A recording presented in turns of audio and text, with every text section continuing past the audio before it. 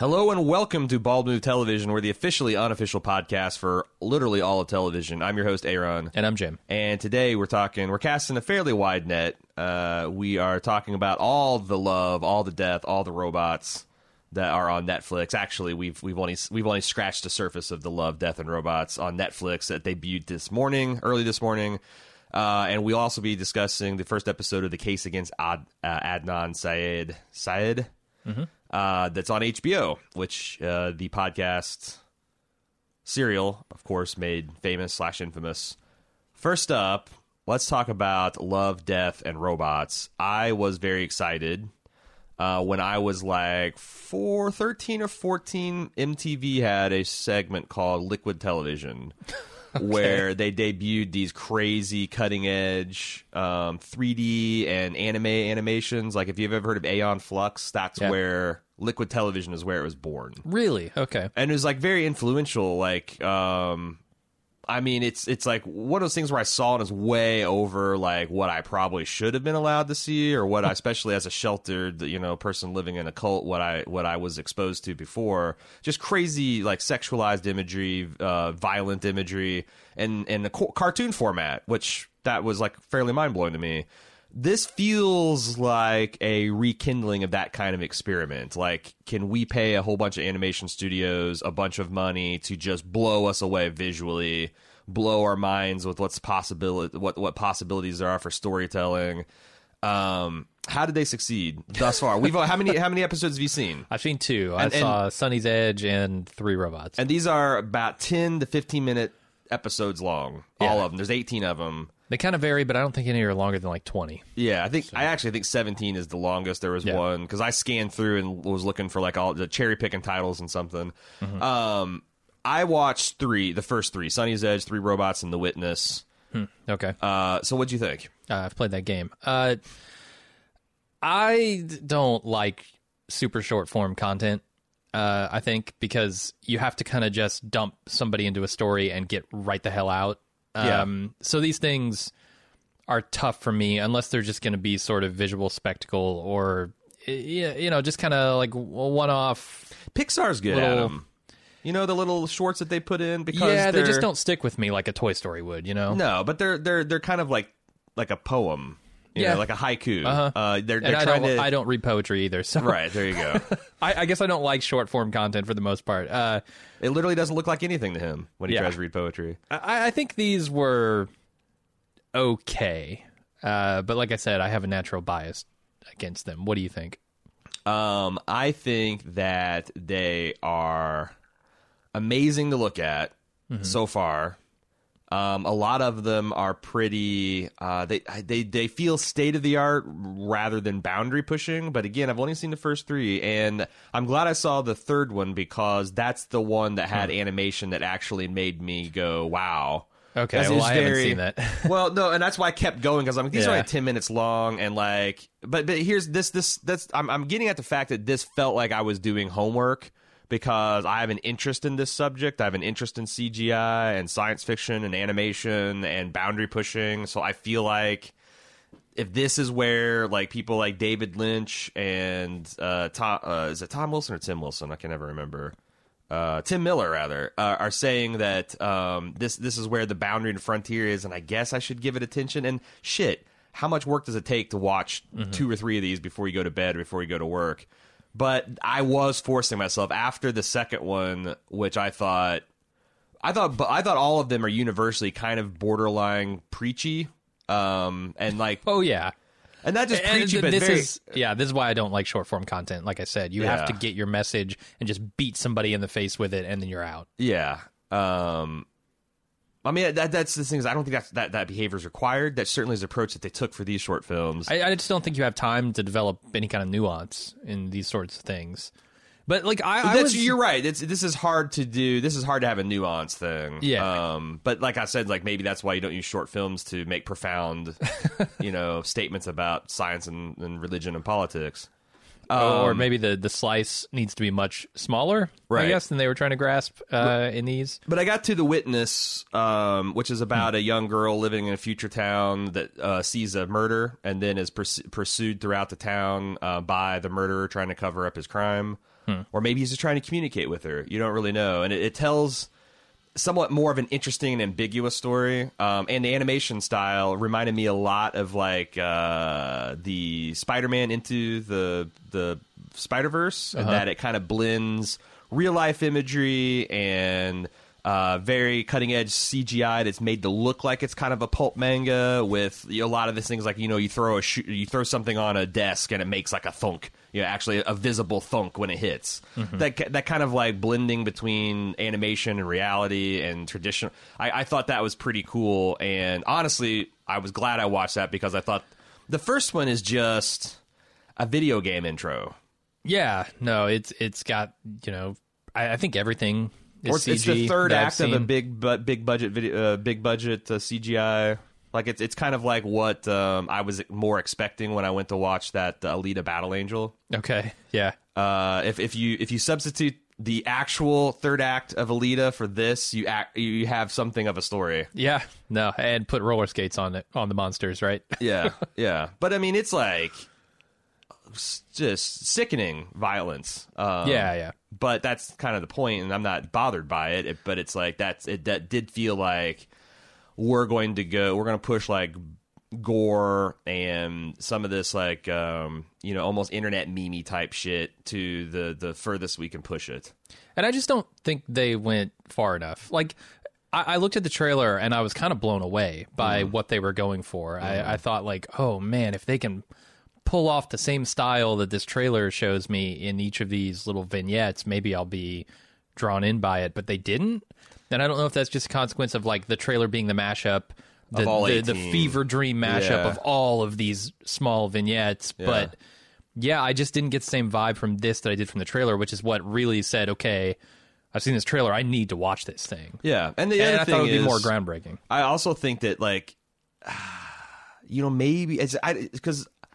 I wasn't aware that this is actually a discussion until like me and Anthony had, because like when we were working up our Gods of Thrones book, where he was like, so what order do you want the chapters in?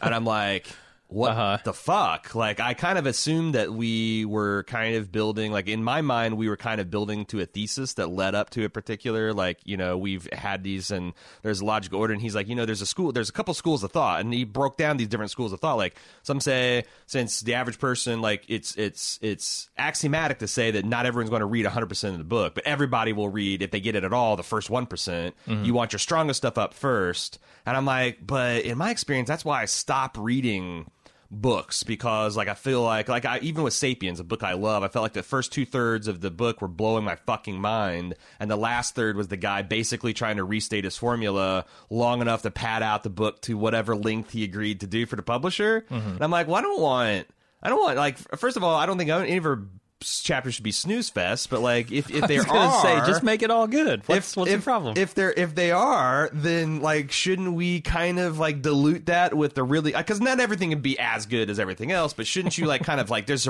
like more of a rhythm, a pacing, like you're the reader is a boxer and you're the quarter man, kind of like that last round is pretty tough, Rock. You took a couple of dangling participates. What the fuck? What? Dangling patellas to the kidneys. Dangling retinas? Yeah, and but this next one's real good, Rock. I read it. It's real good. It's got Jon Snow in it. And I don't, because like if this is representative of the best that this kind of like mini film festival has to offer, I'm kind of like, I wish I knew that so I could just hard pass. But still, like I said, it's the amount of effort to watch all of these is like right around a feature length. And it's like, why wouldn't I? Even if one of them is like amazing, isn't it kind of worth sifting through the cow pie to get that kernel of corn? Yeah, it could be. I haven't seen it, I will say, in the first two. I didn't see the thing that blew my mind the way the trailer blew my mind. Yeah. So I guess I'm still waiting for that. I'll probably check out a few more, especially if you say like number 3 is pretty cool. It's pretty cool. As far as like animation and it had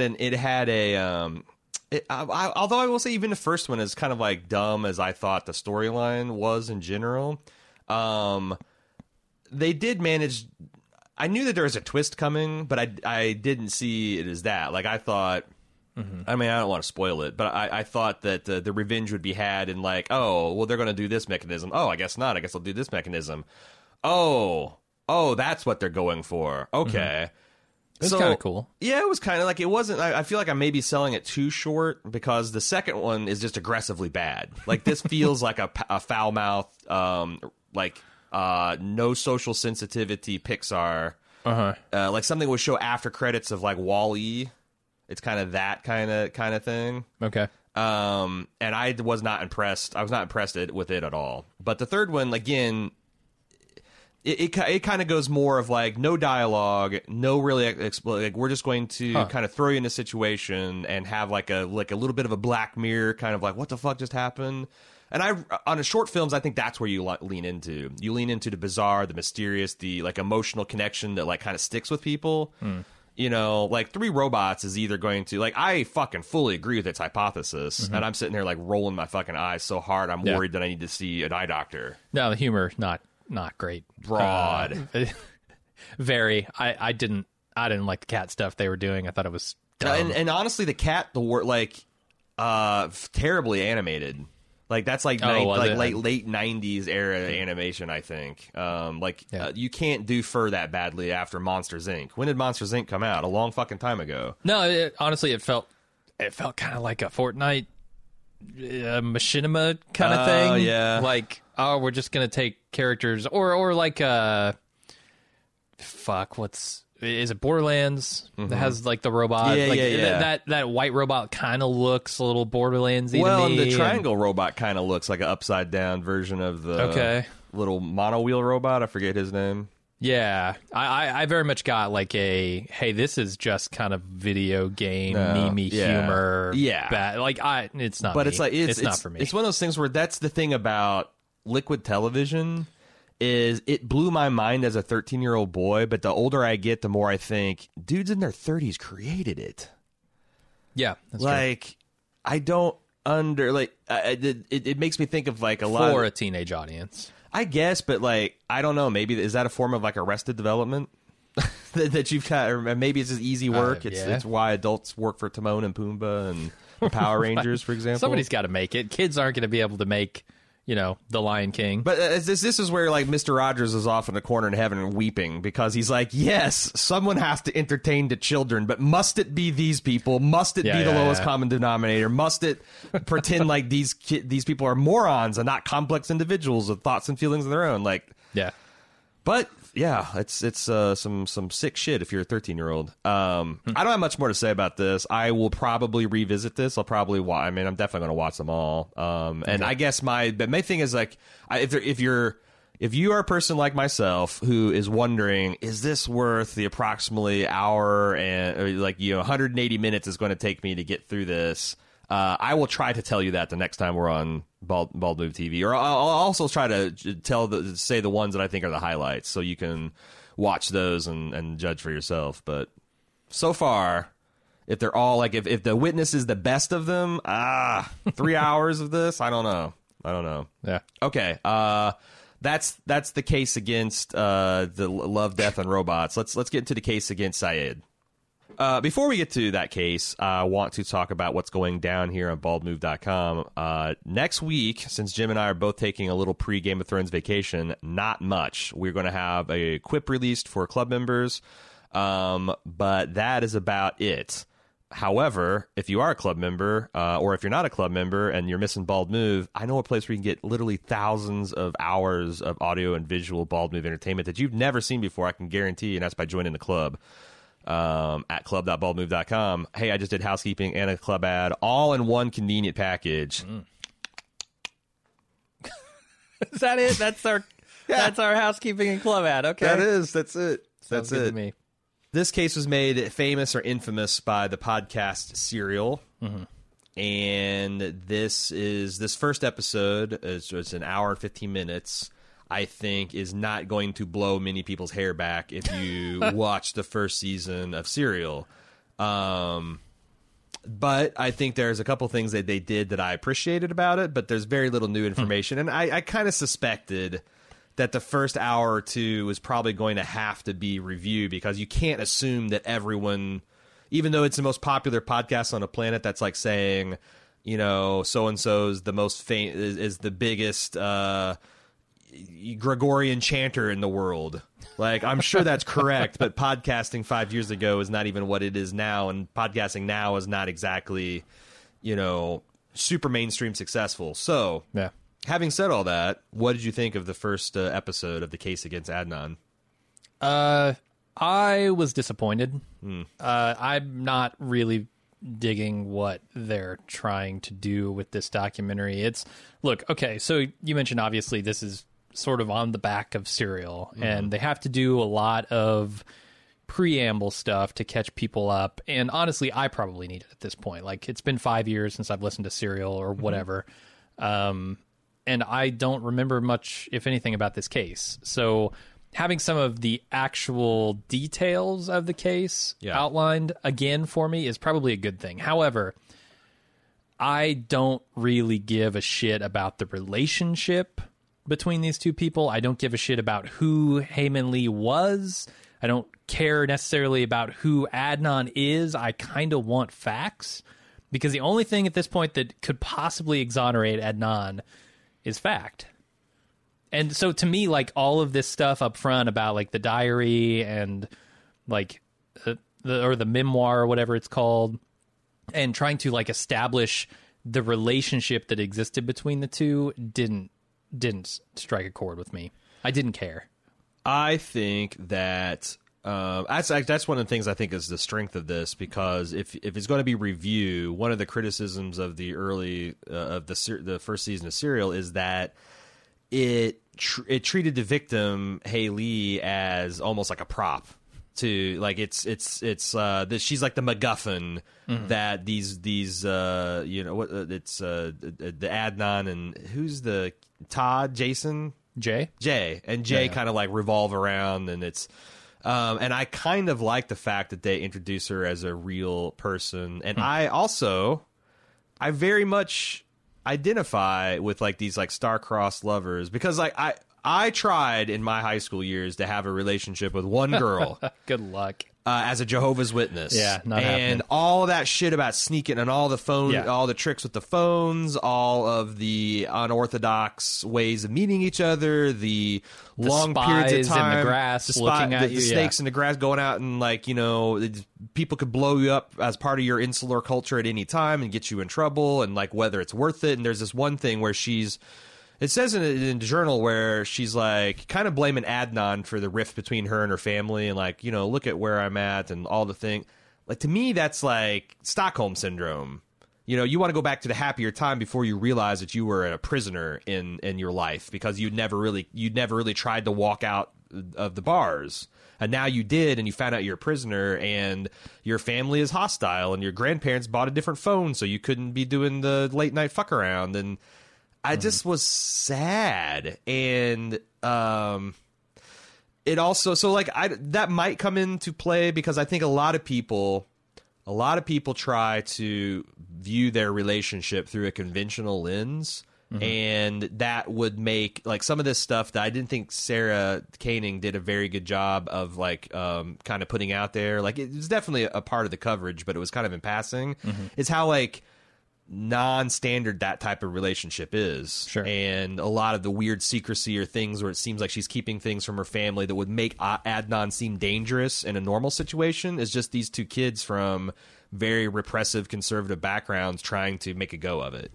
So yeah, I feel you. Like, that's an interesting angle on a relationship. However, I guess I don't want that out of this examination of the case. And I guess it speaks to sort of what are we expecting to get out of this documentary, right? Like, Serial kind of laid out a whole bunch of information on the facts, and that's very much what I was into about this case. Like, did he do it, and is there evidence out there to prove that he didn't, or at least to put some reasonable doubt out there? Now, a lot of people had a sour taste in their mouth after Serial. Like, it started off with a bang, right? It was exciting. It was this investigation that we thought, man, she could blow the doors off this whole fucking thing. Right. And then at the end, she kind of said, well, I don't know if he did it. I actually don't have any information that really says he didn't or did. And, he probably didn't get a fair trial because his lawyer was a little kooky, but like, oh man, nothing came from that, right? Like, I know, look, he got a motion for a retrial and all this kind of stuff after Serial, and I think that helped. But, like, are we expecting some groundbreaking information? Because HBO has set the bar fucking high. Right. With, like, Leaving Neverland and especially The Jinx. Yeah. The Jinx is a fucking door blower like I want out of something related to the Adnan story. Boy, if you're setting the Jinx as your... I know, but they've set that bar. Yeah. They've set that fucking bar with their documentaries, and if this is just going to be like a 'cause I think the examination of the relationships and a retelling of Serial, I'm not interested. Well, okay, you're right. I think that the Jinx would still be incredible without the final 10 minutes because they did a very good case of Sure, look, this yeah. guy's fucking guilty. The fact that he essentially admits to it while he's taking a piss mic'd up It's is the mind-blowing. icing on the cake.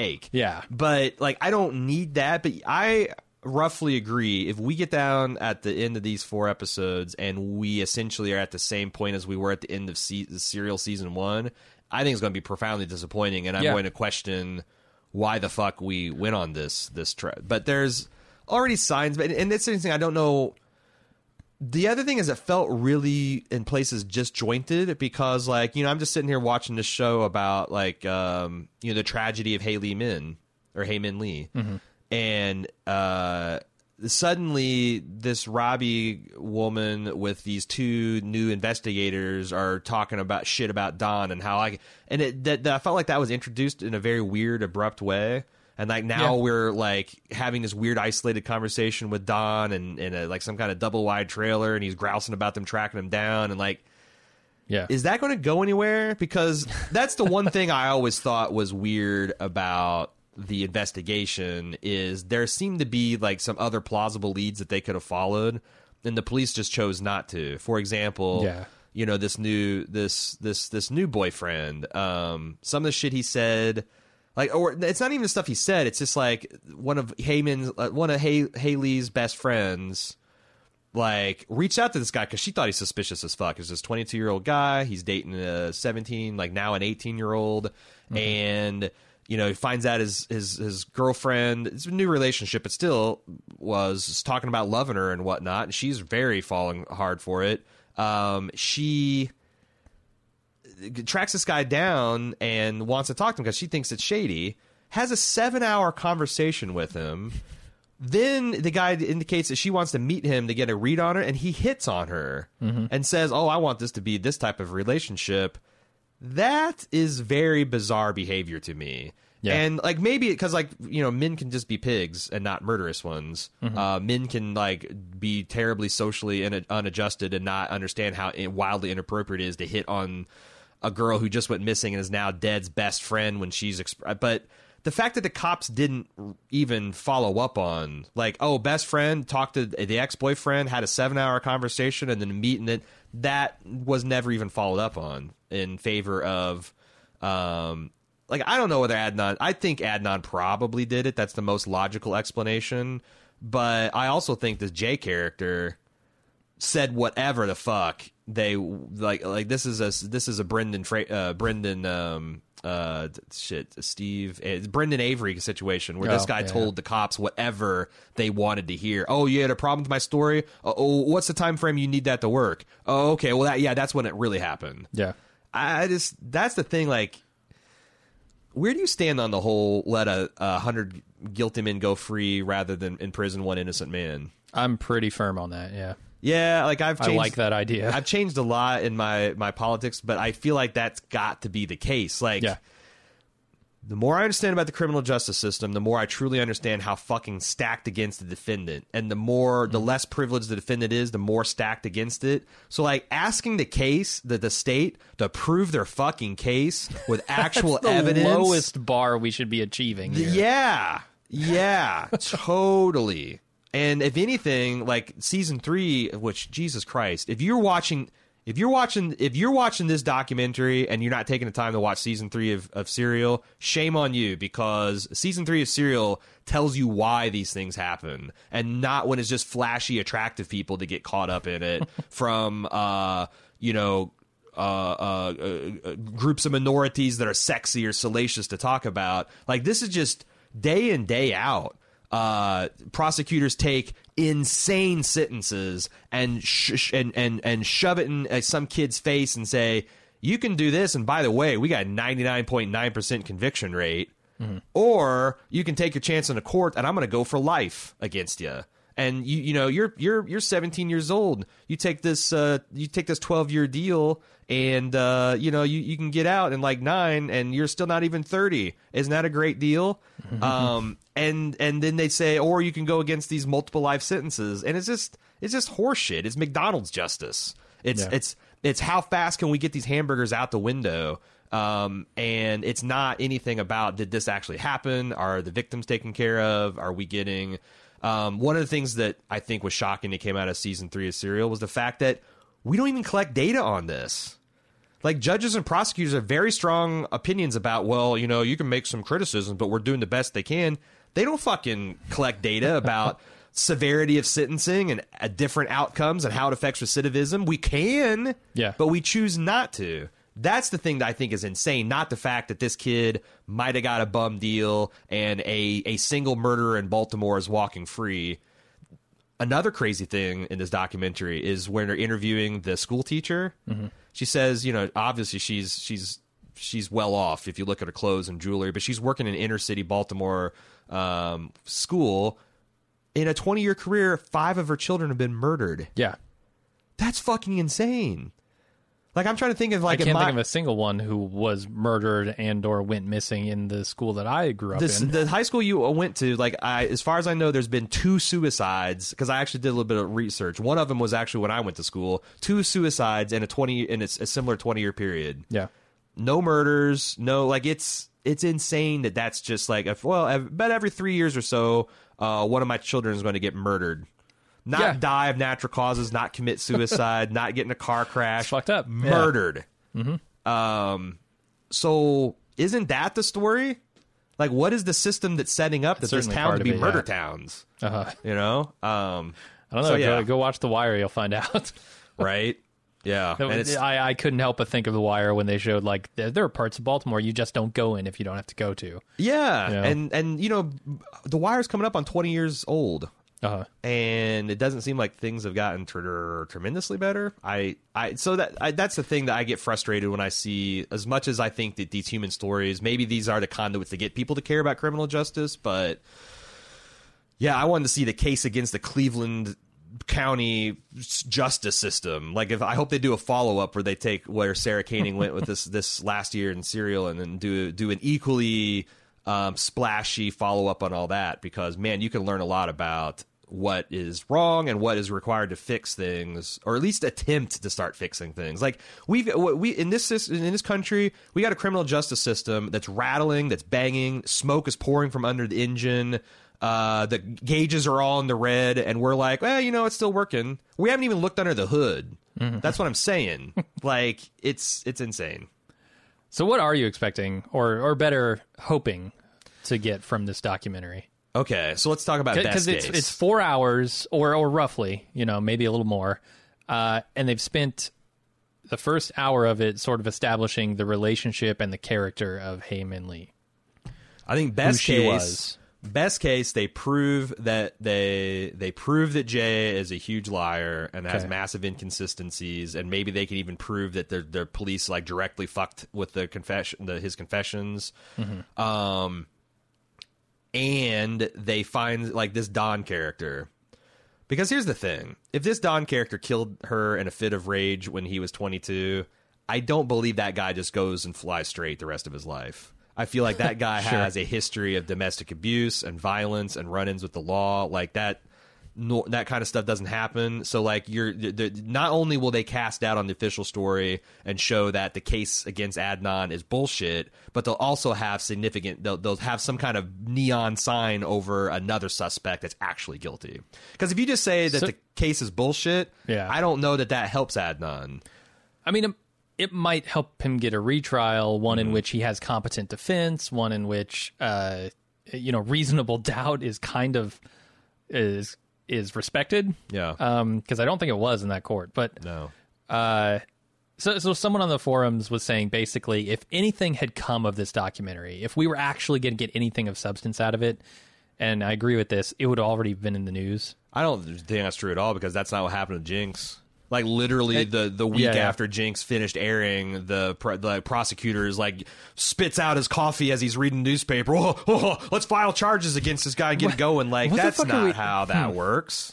It's shocking to me that happened, because you're right. That did happen with the Jinx. So, like, if you're a filmmaker and you got this footage and you fucking know, you could go and you could show it to the AG today, and say, look at this fucker, he's guilty as hell. And the attorney, but you spend the next 2-3 months editing the footage together and packaging it up all nice for HBO, and then letting it air. In those 2 or 3 months, what if he killed somebody else? Like, so, who's responsible for that at that point? Like, I think that it's entirely plausible. And I would like to know exactly, because I thought the deal with the Jinx is that they actually tried to work with law enforcement. Because here's the thing, what actually happened, I think that these filmmakers trying to get requests for this stuff would be stacked on the like, this is the Attorney General for Baltimore. It's going to get stacked on his desk, because that's one thing that you learn in Serial Season 3 is that, in the last 40 years, I'm just going to throw out some round numbers. Let's say that in like 1971, we had 15,000 prosecutors prosecuting 30,000 federal cases. Now we have 30,000 prosecutors prosecuting 1 million cases. So we've doubled our prosecutor bench, but we've like increased the caseload by an order of magnitude. That's why we have McDonald justice, because if we actually stopped to do things right, the entire system would implode. We wouldn't be able to fulfill our constitutional duty to give people a fair and speedy trial. Sure. So we don't. We need like to get 10 times more prosecutors, or, and this is just an idea, we decriminalize a bunch of stupid shit like prostitution and drugs and stuff. So anyway, I think that like if you try to do that, it's entirely possible the Attorney General would just ignore it. I feel like it's hard to ignore that. Like, you walk in with an audio recording of someone confessing essentially to a murder. It's pretty sensational. It's pretty easy to latch onto that and go, here's an easy one, guys. We got it. But, I mean, part of this is, like, I think putting public pressure on officials to admit that they did something wrong and to open the things up for an investigation. And, because I don't know. Because, like I said, best case scenario, they cast out on they demolished the state's case, and they also have a solid lead on who might have done it, because that was the weakness of Stephen Avery. Stephen Avery didn't kill her. Who the fuck did? Because like the only other plausible explanation is the cops, and I'm not willing to go that far. That the cops just fucking erase some woman to get back at this stupid fucking hillbilly. Second case scenario, best case scenario, is they destroy the case against Adnan, but they don't have any other suspect. Right. Third case scenario is they cast significant. They essentially do a little bit better job than Serial did. I mean, this is the worst case scenario, and it's probably the most likely outcome. Well, the worst case scenario they do nothing extra. They do nothing extra. Yeah, they do nothing above and beyond. Review.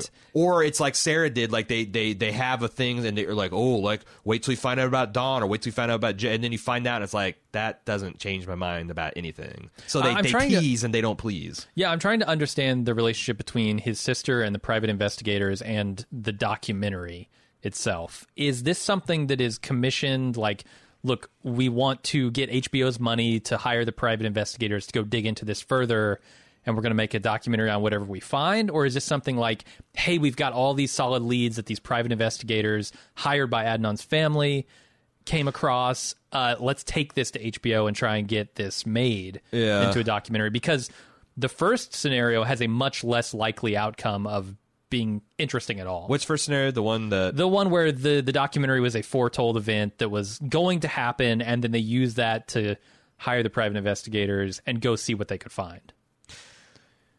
Because I will say that this Ravi character is a fairly controversial one within like the internet groups that discuss this case, because like the people that think Adnan's is clearly guilty accuse her of essentially taking her legal knowledge and knowledge of the case and manipulating Sarah Koenig and giving her a very one-sided. And then when and gave her so much, because she has like, obviously she's very legally knowledgeable. She's got tons of information about the case. By the time Sarah started, and like she got seduced, Sarah's like, oh, look at all this work, and I just have to kind of go through it and think of how to package it up. By the time they started doing their own investigations, and a lot of these things like kind of dead ended or didn't really go anywhere, you know, it was too late to kind of change direction on how the bus is going. And it does seem like she's a very central figure into this thing too. So I don't know, but I guess Okay. I guess I trust HBO that, you know, they have a pretty well respected documentary series unit they got going here, and Right. why would they do something to fuck that up? No, this is why I bring up things like the Jinx and Leaving Neverland, because the bar is very fucking high. Yeah. And I'm hoping that the fact that this thing has been greenlit and published means that there's something else there, Yeah. not just a rehash of Serial, because I'm not interested in that. I did like I do also like, I mean, I kind of wish I could go and erase my memories of Serial, because seeing some of the pictures, and I know that they had like visual things in that you could go and look at, but like seeing the crime scene pictures, seeing these people actually talking, and seeing like I thought that the diary and some of the school pictures and stuff did get me more into a sense of the place and the neighborhood and the people that we're talking about here. But it's not enough. Yeah, it's not enough extra that if they don't do two of the better case scenarios where they either just completely make it like you don't know who did it, but it's absolutely impossible that an Adnan did. Right. If they don't at least do that, then I don't understand. I don't understand what the point is. Yeah, we'll see. There's a couple other things that I thought were interesting. What do you think about a 22-year-old dating an 18-year-old? Like this, I don't think it's too much of a big deal. Like as you get later in your life, an age gap like that means nothing. Means absolutely nothing. Right.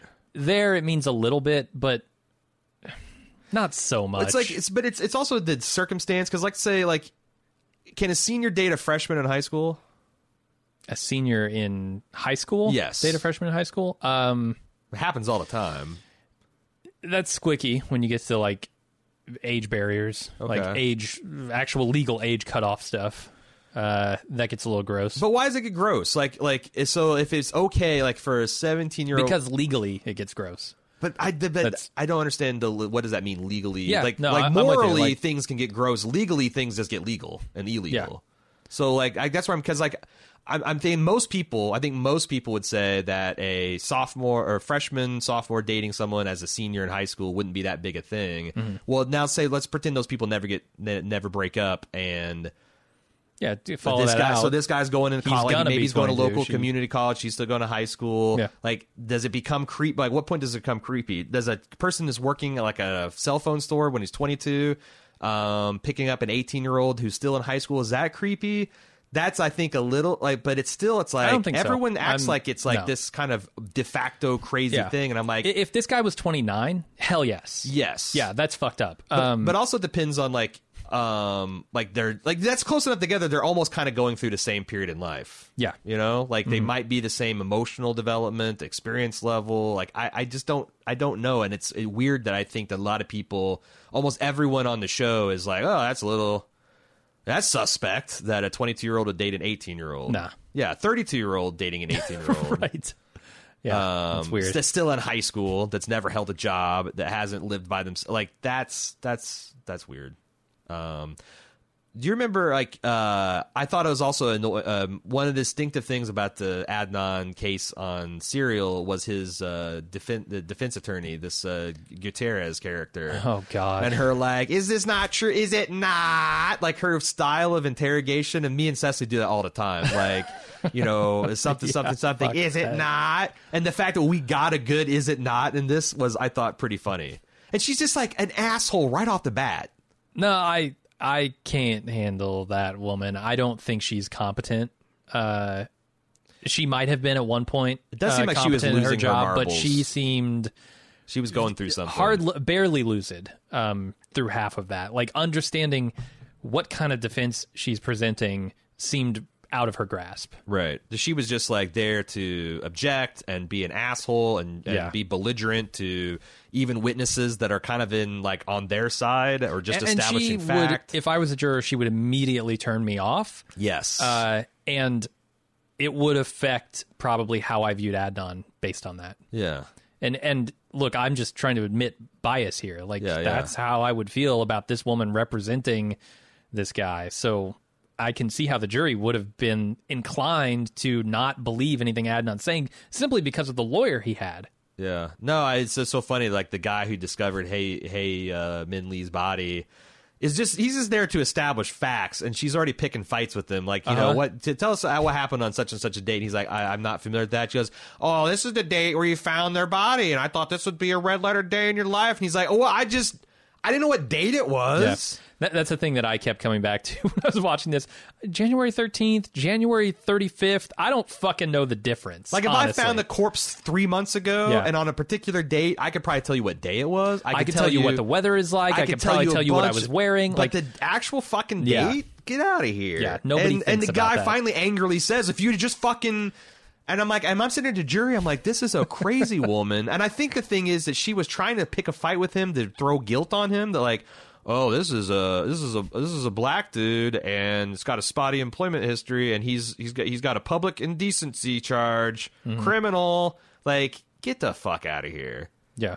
Unless you can really try to prove that I mean, you always got to go with this. Like, whoever finds the body probably has to be under some kind of suspicion because it is. Sure. Yeah. It's no one knew about it. This guy knew about it. Anybody who is drinking, who cracks open a 22-ounce beer on the drive to work at a school, yes, probably an asshole. Yeah, in general, it's probably got some maybe loose not a threads murderer, you can pull, but right. But yeah, you got to look at that guy. You got to look under his fingernails but a little bit. That's why I think I'm a little bit more lenient about them pulling back and showing the lives of Hay and Adnan because, like it or not, a lot of people go to jail based on people's fucking feelings about what's weird and what's not. Yes. Like, this guy was stone cold calm when he called 911 because his wife, and when he found his wife dead. And how could anyone be that calm?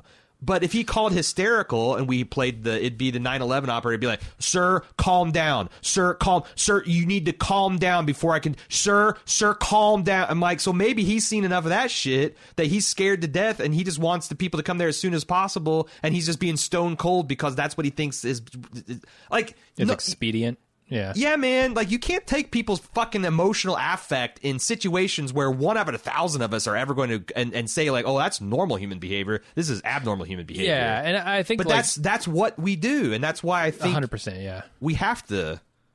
I mean, I think that's why you have to give people all these details so they can kind of wrestle with how kind of like, okay, I don't like just getting people to admit that they don't know what the fuck is going on is a huge part. Well, this is why I want like. Reform. This is why I prefer fact over, character outlines or, relationship details. Like, sure, you can sort of start to get at motivations and stuff when you do that. But, like, do the facts line up or not? Because we're not going to convict someone purely on potential motivation. Right. So until we have solid fact, what are we doing? What are we doing? Are we? Because Adnan, to me, when I hear him talk, sounds like a guy who hasn't fucking done anything bad in his life. He's a cool dude, right? Who you would want to hang out with. But again, like you said, that means nothing.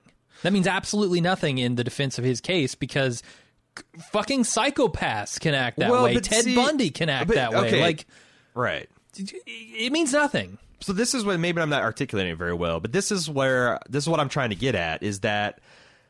Like, at the end of Serial, Sarah Koenig basically said, here's what I think. Either Adnan didn't do it, or he's a sociopath. And I'm like, well, how the fuck can you make that diagnosis? Like, maybe some people can do something terrible out of character in a moment of, like, rage and grief and not being able to deal with things, and then, oh, fuck, this is going to fuck my whole life out. I'm just going to, like, you can compartmentalize. You can convince yourself that you actually the events didn't happen. Like, there's so many things that, because I think people want to believe that the world is divided into people who would never do something like this and the people who are psychopaths. And the reality is that we all can do things like this if we are in the right if there's a right combination of situation and chemical stew in our brains, we're all capable of just fucked up behavior.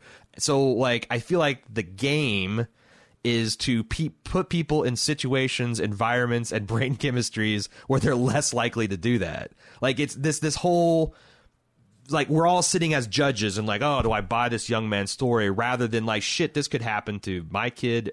They don't have to be psycho. They don't have to show previous signs. And Sarah kind of like fell into that. So I think, like I said, getting people to admit that they don't fucking know anything about how criminal justice system works. Because if you ask the average person, if someone like you hear this all the time, someone's just by being accused by the police, a significant part of the population thinks they're guilty, because why would the police be accusing them if they did nothing wrong? There's that telling line in here where they're talking to to one of the, I don't know if he was like a detective on the case or if he was overseeing the investigation or what, but he's saying essentially like, look, all we need to arrest somebody is 51% assuredness.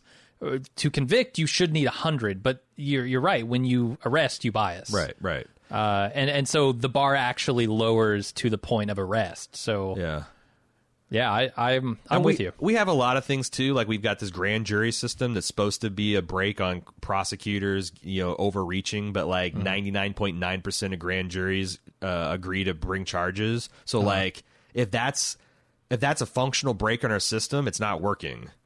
Like, or the prosecutors just perfectly bringing perfect cases all the time. Right. That's like our justice system really is working. Yeah. So it's like, but to your point, it's like, I agree. I think we need to get down to like actual facts that can be proved. But before you do that, you almost have to like get people to admit how based on emotion and how arbitrary it is. And I think that somehow dealing with some of these outlier cases where this kid's not a psycho and he's not even a bad person, but maybe he killed this girl.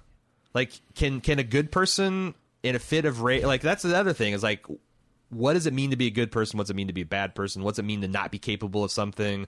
I think all those things are just meaningless bullshit things we say to tell each other to hide the fact of that, like, any given day, one of us could flip out and go Michael Douglas falling down, or whatever version of that would look like to you. Like, maybe it's not a killing someone, maybe it's assault, maybe it's stealing something from your boss, maybe it's setting vandalism, a fire. Yeah, and like any one of those things could fucking blow up in your face. Or the other person decides to escalate, and you get two people that are escalating until one of them's dead. Like, I think the truth of human behavior is way more complicated, and we do criminal justice like everyone premeditates all their acts, and when that's probably more rare than we think. I don't know. No, it's super complicated. It's something that people have an extremely hard time understanding, like you said, just because their circumstances are different, their reactions to things are different.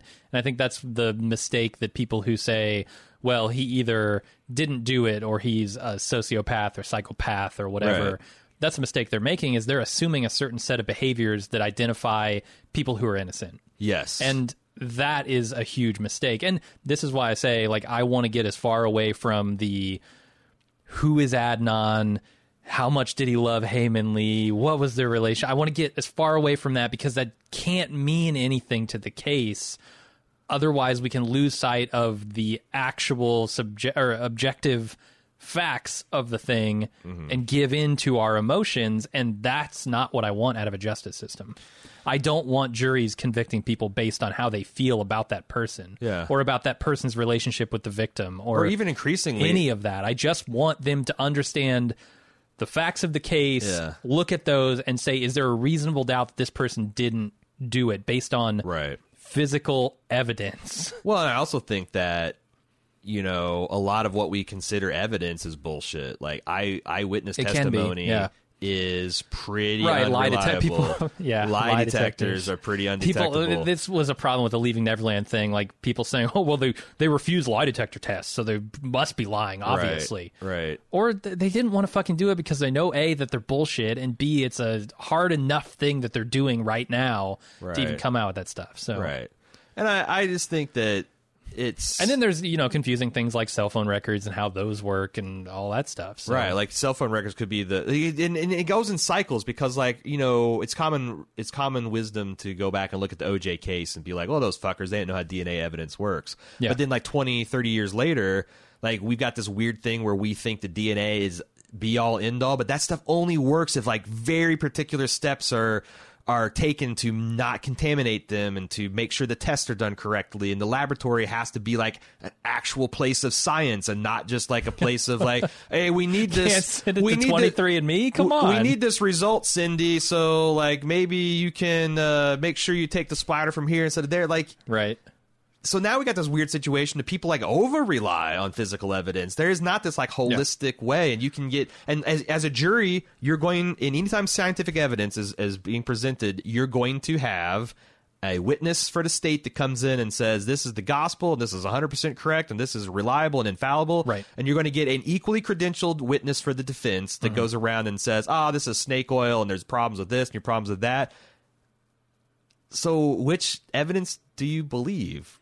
Yeah. And to me, like, here's where we should be spending money in the criminal justice system is figuring all these things out. And I don't know. I honestly, like, I keep on saying I don't know. And it's frustrating because the real truth is I don't think anyone knows how to fix this because, again, no one's even taking the first steps to actually look at this in any kind of holistic, evidence-based way that seems like that we all want the system to work with.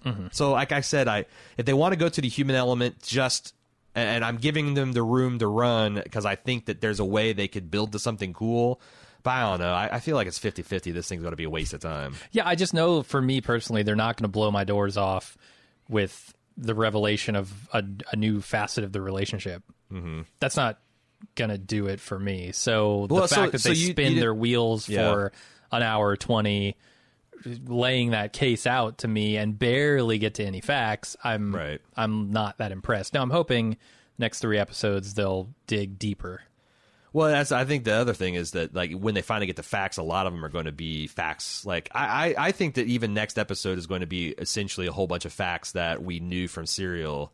Yeah, but with maybe some kind of, like I said, they teased that Don, like they found Don, and you know he's clearly not happy to be found, and but again, like.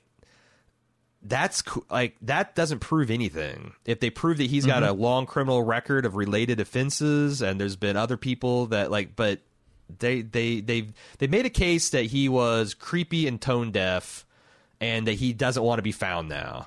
That's the only thing that they've actually proved. And if that's all they go, then that's just a red herring, in my opinion. Yeah. So all right. Well, so let me say, what is your involvement in this case against Adnan going forward? Are you done with this, or are you going to keep checking it out and to see? I'm curious to see. Man, do I want to invest the next 3 to 4 hours to watch the rest of this, or do I just want to wait until it ends and see what everybody says about it? Yeah. Let people watch this thing for me, yeah. And if there's something interesting there, go back and watch it. I don't know. I don't think we have to commit. Like by the time you get back from Italy. Yeah, there'll be another 2 episodes, so you'll kind of get a temperature on that. I'm going to watch it because I just think I'm personally interested in this stuff. And again, I think criminal justice reform is a huge component of like bringing about a more just and equitable society. So like just the fact that all this true crime fascination, I think is interesting because step one is getting people to care about a subject before you can start to reform it. So like getting them to care is way more important than getting them to listen to facts, because if you hit them with the facts first, most people aren't going to care. But facts get me to care. Like, but you are an outlier. I don't think so. I'm not an extreme outlier. I think there's a good portion of the population who thinks a lot like me. No, I'm not saying you're like way on but I'm saying like if everyone was motivated by just factual understanding of the world would look a lot differently. Sure, I think. Yeah. So like getting people to talk about like, criminal justice, climate change, sexual violence, that's step one, is to get people to talk about it in a serious way. Then you can start then you get people to pay attention to facts. But if you have people with facts without any reason for them to care about, it just comes across as annoying and preachy, which I think so. Not if the facts are good enough. Well, but if they're facts about stuff that you don't think you should care about, why why would I care about this girl getting murdered in Baltimore? I don't. No, but I do care about a case that has been wrongfully tried, a person who's been wrongfully convicted on dubious facts. Yeah. That interests me, certainly. But why do we pick out? But I guess my next question would be why one case versus another? Because like this literally happens on a daily basis all over the country, all over the world. Sure. Yeah. So like, why this case, not that? Because it's one that's being presented to me. I'm trying to get you to admit that there is a little emotional component to get you engaged, but no, I will never admit. See, I need to find the right way to emotionally engage you on a topic of you being emotionally engaged before you can discuss it in a factual manner. All right, so I guess we'll see how this goes. We'll see how this thing is being regarded, and like I said, I'm probably going to watch them all. And Jim knows enough about the case that we might have a 15-20 minute discussion when it's all said and done, even if he doesn't finish it, to where we can just kind of say, well, it's a complete waste of time, or it's half a waste of time, or whatever. Obviously, if you guys have some things to say about it, you can always send things into tv@baldmove.com, or I'm sure there'll be, if not already, I think there is already a thread on the forums. There is, yeah. A big discussing the case against Adnan, because this was big back in the day when Serial first came out. So check that out at forums.baldmove.com. And that's it for this week. Remember, we're not going to have a Bald Move TV next week because we're both out on vacation in anticipation of Game of Thrones, essentially dominating the next 10 weeks or so of our coverage and our thought processes. So we're getting why the getting's good. There'll still be some new content that we pre-released for on baldmove.com, but there won't be any new television stuff or movie stuff until we get back. So we will see you then, and until then, I am Aaron. And I'm Jim. See ya.